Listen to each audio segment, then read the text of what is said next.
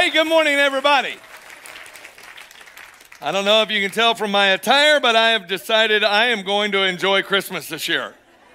I don't care what you think. Glory to God. We need more people just filled with the spirit of Christmas, the true spirit of Christmas, that spirit which exalts Jesus. Now, I want to start today a little bit differently than I have because this morning before my feet hit the floor, I was praying and the Lord spoke to me and just kind of really began to lead me in a prayer time. And I heard this verse from Acts 19. This isn't the message, but it will set the stage to posture our hearts to receive the message. In Acts 19, Paul is speaking, and he finds these disciples of John, and he asks them a wonderful question. He said, "Did you receive the Holy Spirit when you believed?" He was saying, listen, when the message was proclaimed to you, did you receive? That means that there was a message, and they certainly did. They placed faith in Jesus, the name of Jesus. These were disciples in Acts 19, some 30 years after Pentecost. And these guys, they believed in the name of Jesus. They believed the message, but what they would find out in that moment is this, that while they believed the message, they didn't receive what was available. And the Lord, before my feet hit the floor today, he said, "Pray for my people to receive what I have for them today." I don't believe God brought you into this place just to give you another message or some really high quality humor, which is coming. I don't think you did. I don't think that you need another notebook filled up with notes. Here's what I think. I think we ought to leave this place having received from heaven what God has fashioned for us. So listen, look at your neighbor this morning and just tell him, I'm going to receive. And if you're not careful, tell him, and if you're not careful, I'll take yours too. Okay. Seriously, I even want to, just before we go, I want us to just pray. Father, we ask, Lord, that in this place, Lord, that we would just step over religious tradition and, Lord, maybe even familiar expectation when it comes to church. And, Lord, we want to step over into actually receiving those good gifts that come down from the Father of lights. Lord, those good things that you have prepared for those who believe. So, God, by faith, we declare we will receive today. That's my declaration. I will receive what you have for me today. In Jesus' name. In Jesus' name. Well, if you have your Bible, you go to Luke chapter 2. But obviously, there's only a few of you, based upon your dress, ready for this Christmas season, as you could say. I'm back in some more Christmas gear. I'm probably just going to give all this stuff away. I don't know what I'm going to do with sweatshirts that light up and red Santa, hoodies, because I'm probably never wearing this again, But I just made a commitment to the Lord. Lord, I am going to be so happy in this Christmas season. I'm not going to miss anything that you have for me. And as we've been hearing that the Christmas season is supposed to be marked with what? Overwhelming joy. Overwhelming joy. Did you even know that? Remember that from last week when they came in and they really worshiped? And they fell down. That word fell down, it means, man, when they fell before Jesus as if to be shattered before him, they worshiped. When they saw Jesus, they were filled with overwhelming joy. And I really want to tell you, I hope that God in his grace just rips off of us anything that is tied to like religious tradition rather than theological reality. I want the theological realities of the scripture coming to bear in my life. I don't want to just read the stories and say, wow, that was really neat for them, when God says, I'm offering this to all of us today. So I want you to live in joy. I want you to live in the whole spirit of the season. So I'm going to help you. I'm going to help you. I hope you're taking notes. This is the most important part of the sermon. All right. Why are Christmas trees so fond of the past? Because the present is beneath them.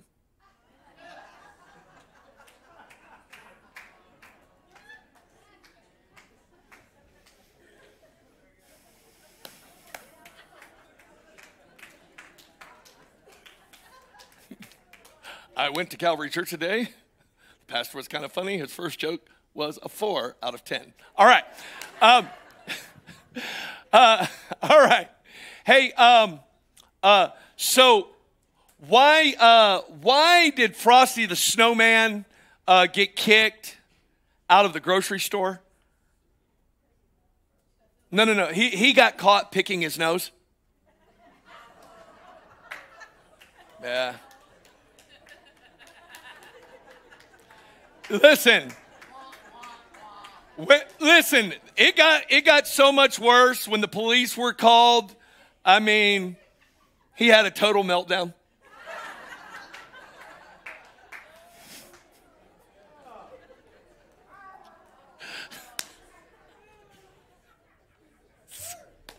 All right, I got a good one for you. All of you guys, you guys can participate in this one, a little knock-knock joke, okay? Are you ready? All right. Knock-knock.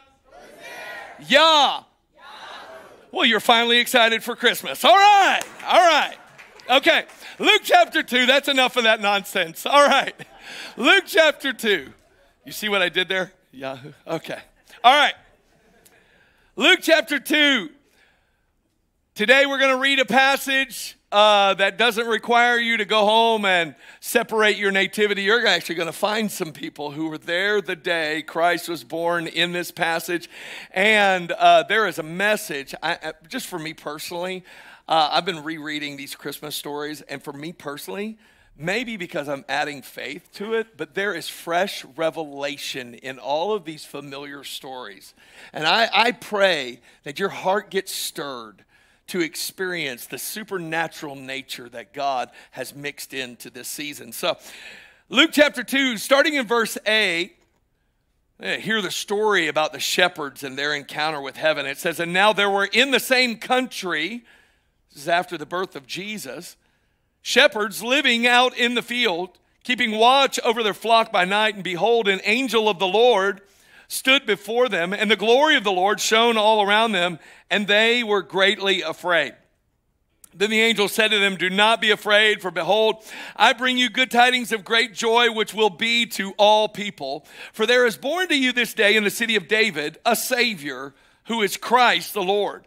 And this will be a sign to you. You will find a babe wrapped in swaddling cloths, lying in a manger. And suddenly there was with the angel a multitude of heavenly hosts, praising God and saying, glory to God in the highest, and on earth peace, goodwill toward men. Today we're gonna focus in carefully on the declaration of the heavenly host.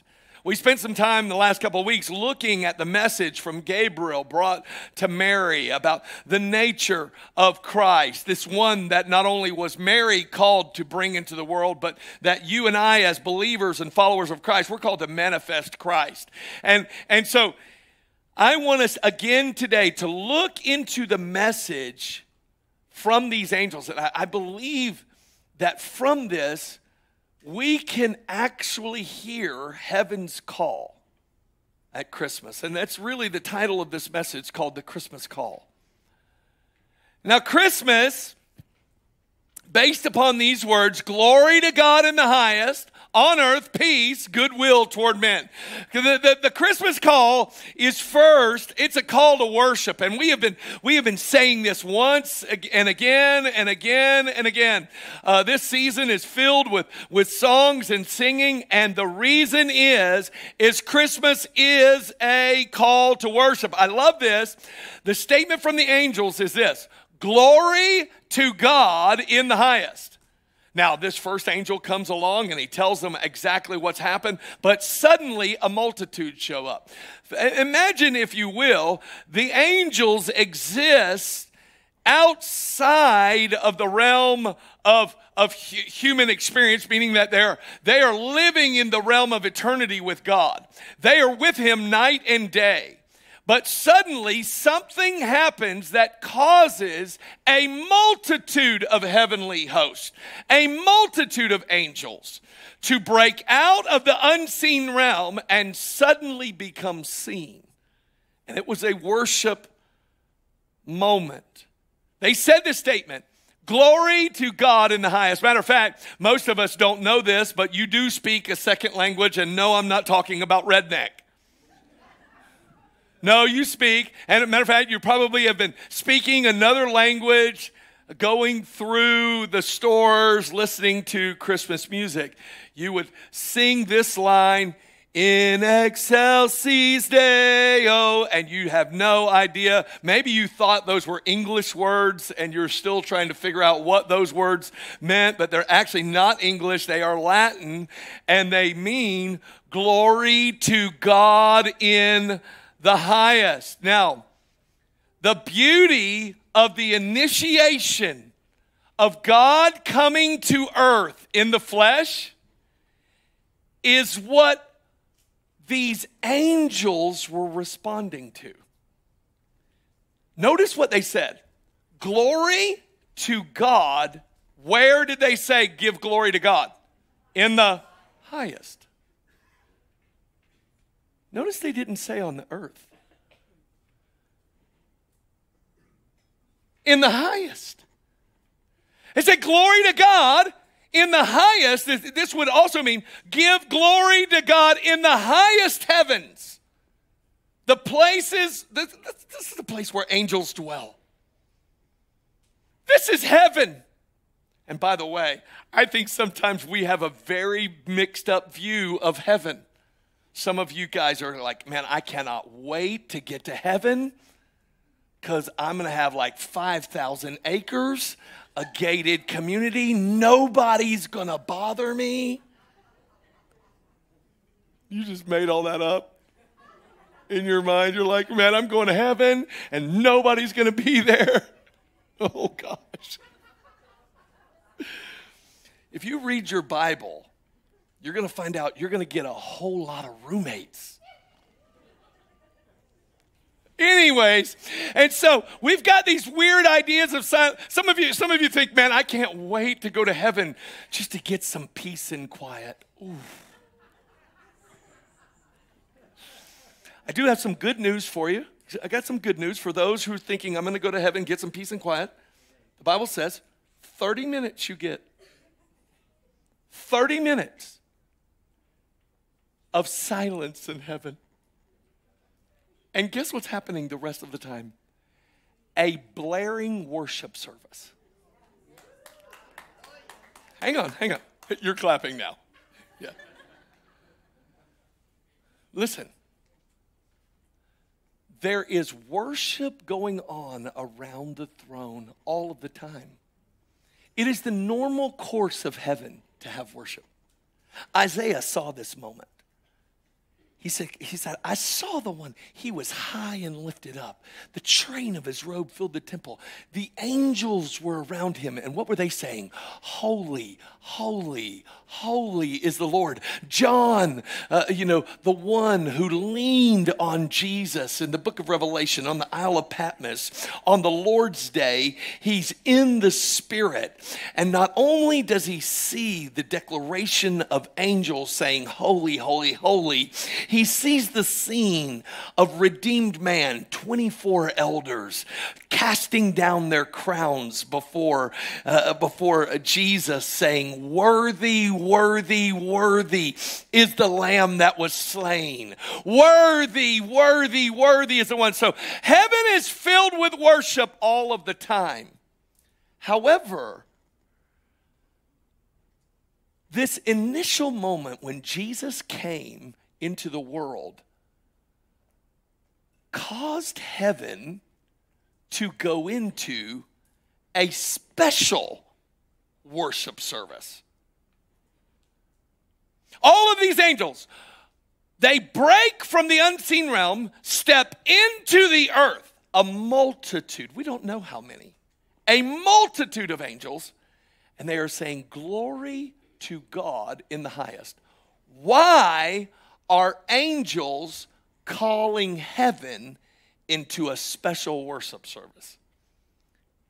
It's because they finally got their question answered. See, angels for a long time have been looking in at humanity going, "God, why are you interested in them? Why are you interested?" They rebelled against you. They fell away. They're rebellious. They say they're going to do the right thing and then they do the wrong thing. And the Lord, from the very beginning, you've been saying that you are going to send a Savior. And the angels are like, "I don't know how God is going to be able to work this out." You say, "How do you know this?" First Peter tells us this. 1 Peter chapter 1, verses 10 to 12 say this. Now listen, this is why I believe the angels broke into worship, and I think it's why you and I should break into worship all the more.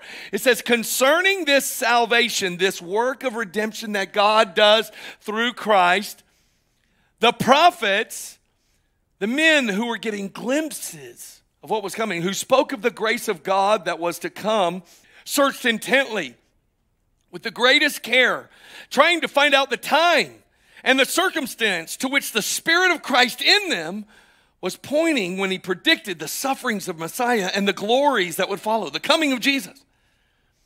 It was revealed to them that they were not serving themselves, but you," that means the people in the future, "when they spoke of the things that have now been told you by those who have preached the gospel to you by the Holy Spirit sent from heaven. Even angels long to look into these things." You see, we find out here that angels had been saying, "God, how are you going to fix such broken humanity? How are you really going to save?" And listen, the scripture is true when it says of Jesus that he is the Lamb slain before the foundation of the world. But the initiation of the redemption of mankind, this healing process that God was bringing through Christ, it caused angels to break from eternity to step into the world and say, "Glory to God, heaven, it's happening. Glory to God, he's doing it. He's doing it." It was in that moment angels had revelation of the goodness of God. They were having revelation of how good God is because they've been looking into it, because they're like, "Man, these creatures. If I was God, I'd do another flood and just stop them all." I mean, angels are looking into it going, "Why?" And I think you and I, this side of placing faith in Christ, should worship all the more. You see, heaven is always worshiping God, but this moment was so exuberant that heaven's worship came to earth. By the way, you pray this all the time. You know this from the Lord's Prayer, really the model prayer. "Our Father, which art in heaven, hallowed be your name. Your kingdom come, your will be done on earth as it is in heaven. Listen, there is worship all of the time in heaven because our God is worthy. He is holy. But this moment when Christ came, it was like angels couldn't contain it. They said, man, I have got to step out of this moment and declare before all of fallen humanity, glory to God in the highest. All of heaven is worshiping God for what he's doing on earth. That's so good. Now listen. So that means that this season for us, that sometimes what you and I need to do is our worship needs to match what's going on in heaven. Our worship should be a mirror of what's going on right there, right now. That we don't worship based upon our circumstance. We worship based upon the goodness of God, saying what? Glory to God in the highest. Now, listen, the Christmas call doesn't stop just with a call to worship. There is a call that comes which, if you can believe it, will dramatically impact your life today. See, there is a call from these angels' declaration, and that is a call to wholeness. It is a call to wholeness. It says, and on earth, peace. Glory to God in the highest. Heaven, it's time to worship. God's doing it. He's being good like we've never seen before. His goodness is it's beyond what we could have even thought. And then he says, and on earth, now what's coming? Peace. Now, the New Testament is written in Greek. And I met someone last week who came for the first time, her name is what this word is in the Greek. So if your name is Irene in here, Irene, your name literally means peace. And that's what this is in the Greek. But Irene, or Irene, and its Hebrew counterpart, they carry the same message. Matter of fact, these shepherds were not Greek. These shepherds were Hebrew. And it could be that they would have been spoken to in Hebrew. So when they heard, and on earth peace, they may have heard the word shalom. And on earth, listen, the call of Christmas says, shalom.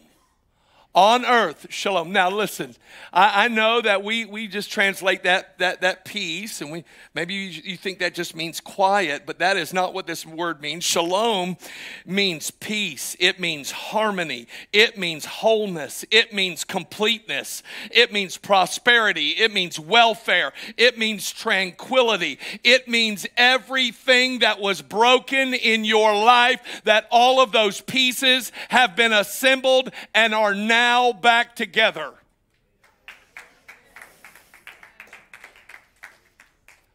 What if God doesn't want you just knowing the definition of peace, but experiencing what he declared in the hills of Israel 2,000 years ago, saying, on earth from this time forward, shalom. The proclamation of Christmas is this: Jesus has come to make you whole. Jesus has come to make you whole. And when I heard these words, immediately I heard the interaction at Solomon's porch from John 5. There was a man laying at his porch, and there were plenty of blind and sick and infirm and lame laying there, Solomon's colonnade. You know the story. And there was a man who had been there for a long, long time. And as the story goes, the reason they gathered there around the pool is an angel would come from time to time, stir the waters, and it was said that the first one in the waters would be healed. So you had all these sick people trying to get into the water. But there's a man there who's lame.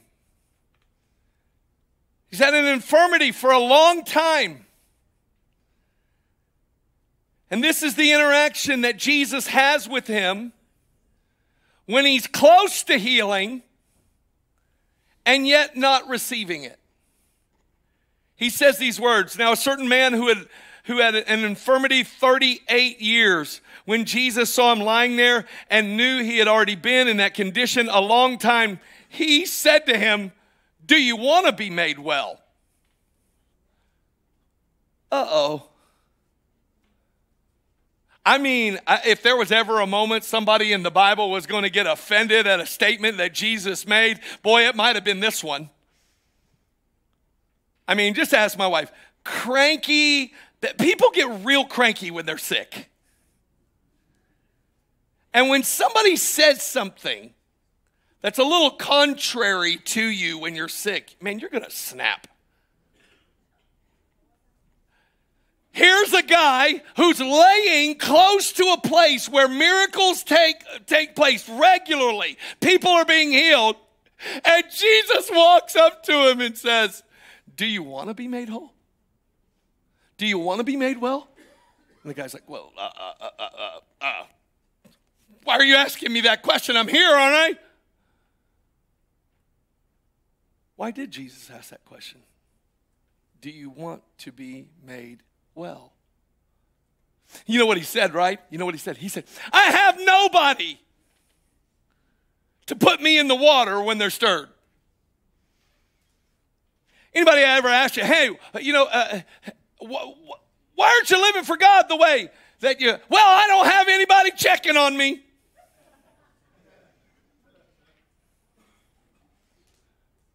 Man, you've been carrying that burden for a long time. You went through that divorce a long time ago. You went through that betrayal a long time ago. Why haven't you let that go? "Well, I don't have anybody." I got to tell you, I'm coming here with the word of the Lord on this one. I got to tell you, right now, there are people in this room, you're carrying chains, and Jesus is in this place telling a pastor with a Christmas message, asking you this question: do you want to be made well? You know, sometimes we don't. Sometimes we do not want to be made well. Ask anybody who's on a disability check at a healing service.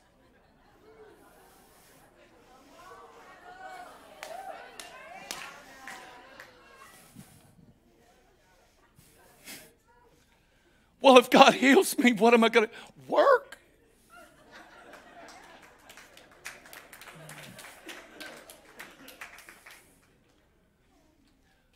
You're close to healing. You're in an atmosphere of healing. But truth be told, sometimes our levels of brokenness and fracture in our life, we just think they're acceptable so that we can excuse our level of spiritual mediocrity.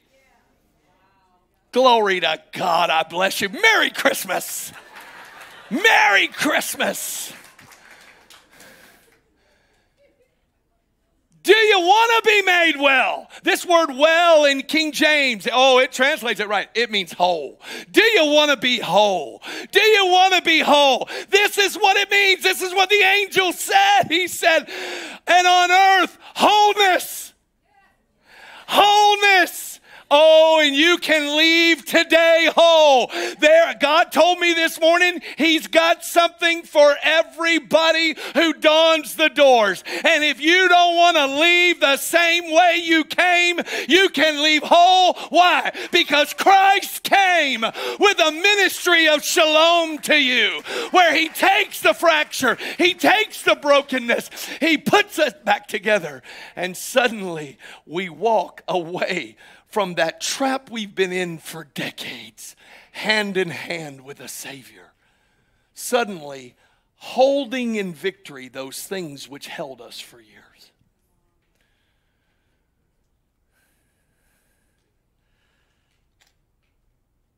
And I think at Christmas, we need the reminder: Jesus came to make you whole. He didn't come so you could live in acceptable levels of brokenness, in acceptable levels of lukewarmness. I'll just take a teaspoon of depression so I can get my get high free card. Glory to God.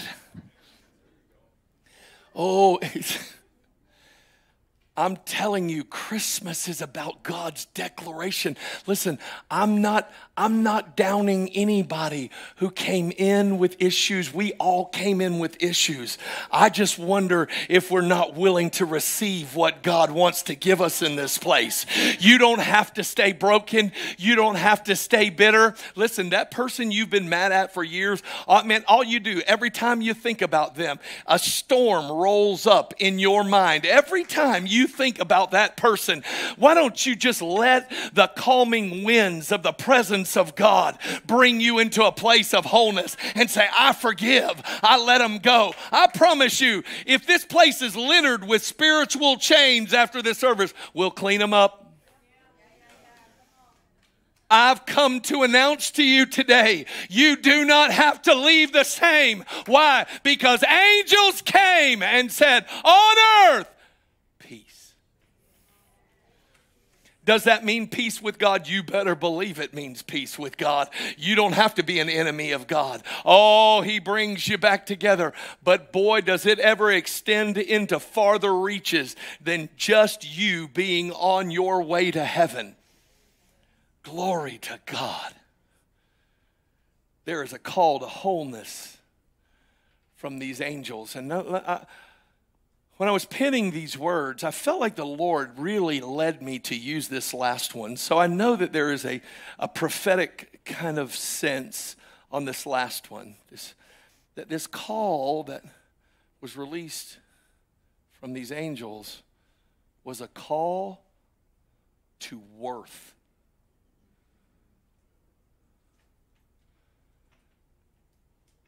Remember what it said, and on earth peace. New King James, goodwill toward men. In the NIV, it says it in a way that maybe we would say it. It says, and on earth, peace to those on whom his favor rests.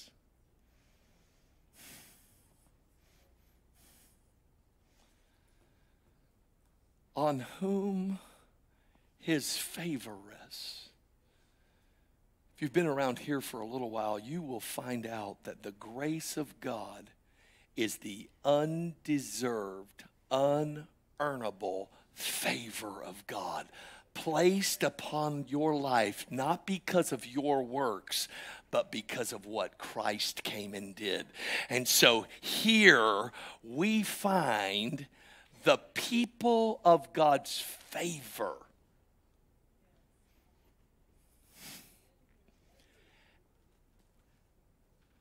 Let me explain to you what this means. Favor with God was purchased by Jesus through the finished work of the cross. And I know there's some people in here who say, if I were to quiz you, you would say, I don't feel favored. You would also maybe say it this way, I don't feel valued. Well, how do you determine the value of something? You look at the price that was paid for it. I love this. Just in case you think, well, there's a few people that, man, they're worthy of redemption. They're worthy of this great work of God, but me? No, not me. No. Well, why don't we just back up a few moments and listen to the angel that came? Because the angel said, do not be afraid, for behold, I bring you good tidings of great joy, which will be to all people. All people, the favor and grace of God has been extended to you as a gift for you to receive by faith. The birth of Christ does not guarantee the favor of God on a life. It guarantees the availability of the favor of God on a life. You say, well, Pastor, you've been telling stories about wise men and Mary and Joseph in this series, and now you're telling us about these shepherds. Man, these guys sound super important. Yeah, they definitely had a role to play in the Christmas story. Matter of fact, these guys are Levitical shepherds. According to the Mishnah, the instructions that were written around the law, no flocks were allowed to be raised in the city of Jerusalem, Bethlehem. You don't raise flocks in the city. Why? Sanitary reasons. Except for the flocks connected to worshiping in the temple. These were the sheep that would be used as a sacrifice in the temple. These were the sheep that God used to tell the story that the true Lamb of God was coming. And these were the men who were stewarding that message. That's personally why I believe God came to the shepherds. The very men who were stewarding the message that, hey, by the way, right now, these are animals. And as we sacrifice them in the temple, it is pointing us toward this truth. There is a lamb coming from heaven. He is the lamb slain from the foundation of the world. He has no spot. He has no blemishes. He is perfect in every way. He has no sin. And these men were stewarding the story of the lamb that was coming, which is why I believe the angels came to the shepherd and said, shepherds, the lambs you're keeping will no longer be needed because the lamb has come.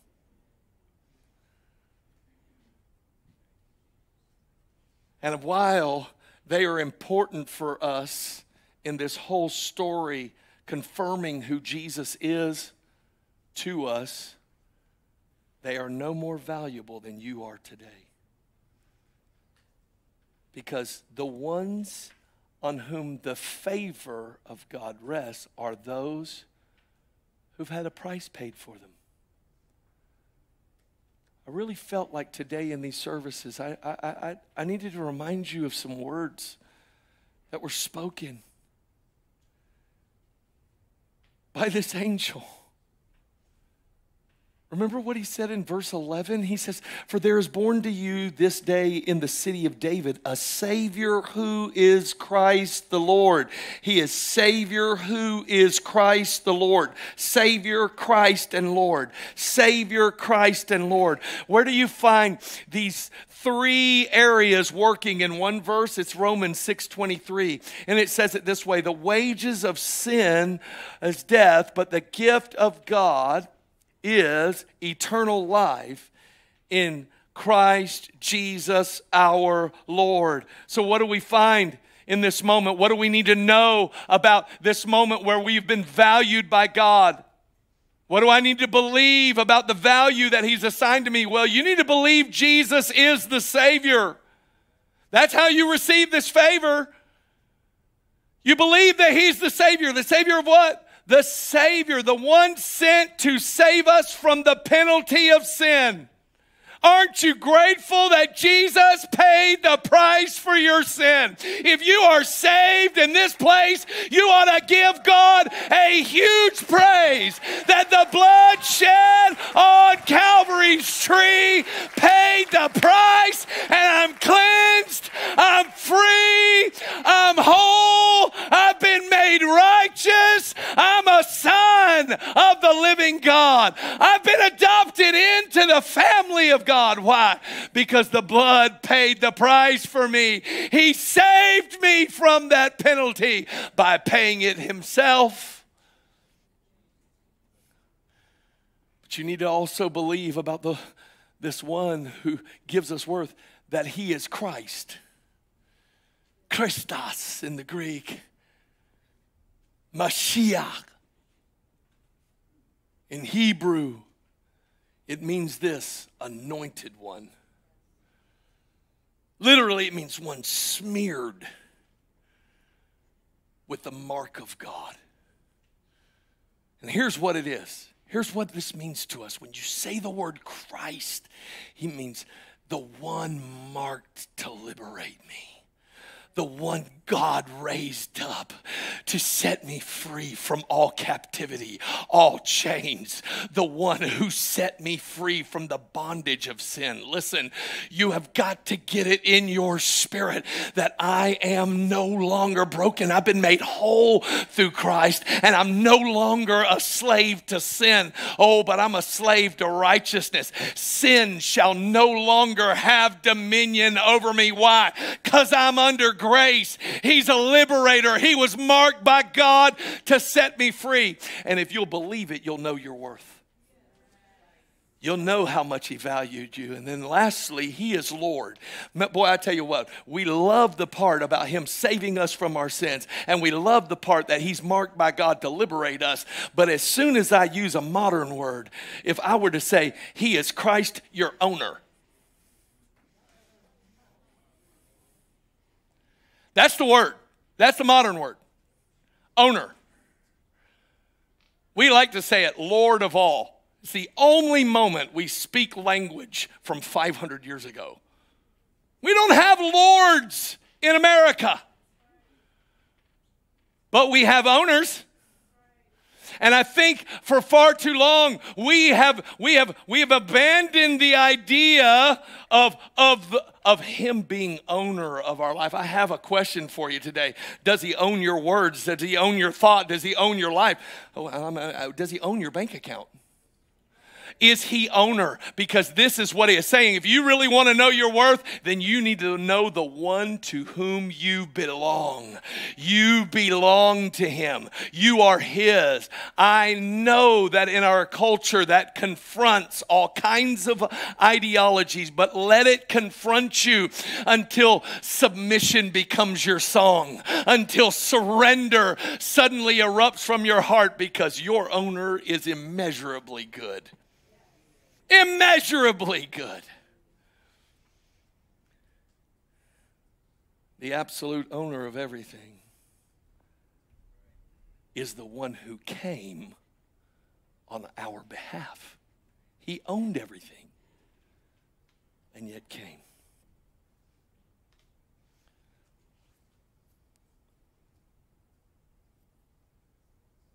I want to finish today with just this one thought.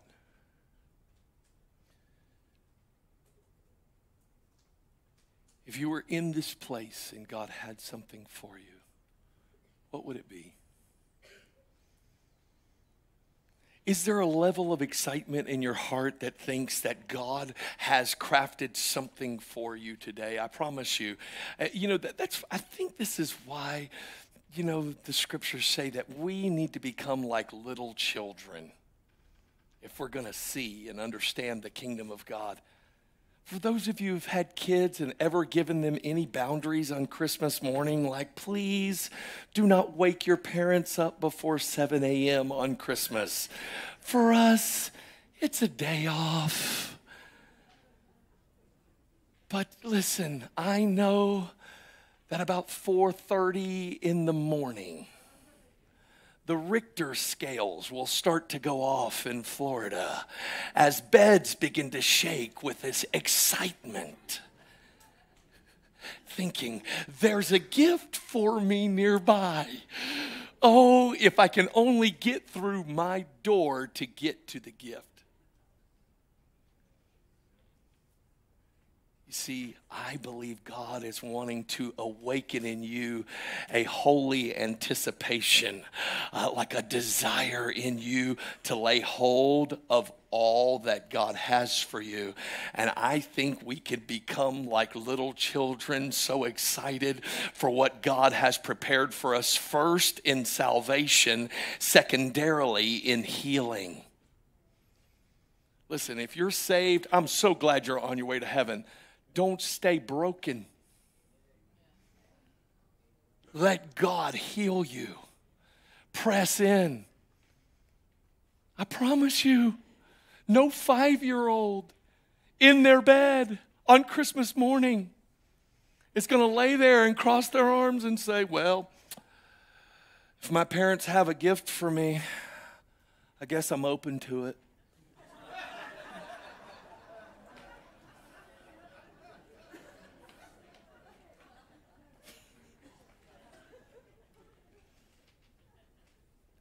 And yet God is better than our parents, and that's what we say about him. Instead of living in holy anticipation, knowing the character of God and that he has crafted wholeness in Christ for us. First, to be, yes, saved from our sins. Secondarily, to be made whole so that we do what the shepherds did. You know what they did after this? They went telling everybody what they had seen and heard. And I think the reason the church has been silent is we have been satisfied with salvation and yet at some levels comfortable with our brokenness, because our brokenness can excuse our involvement in the kingdom.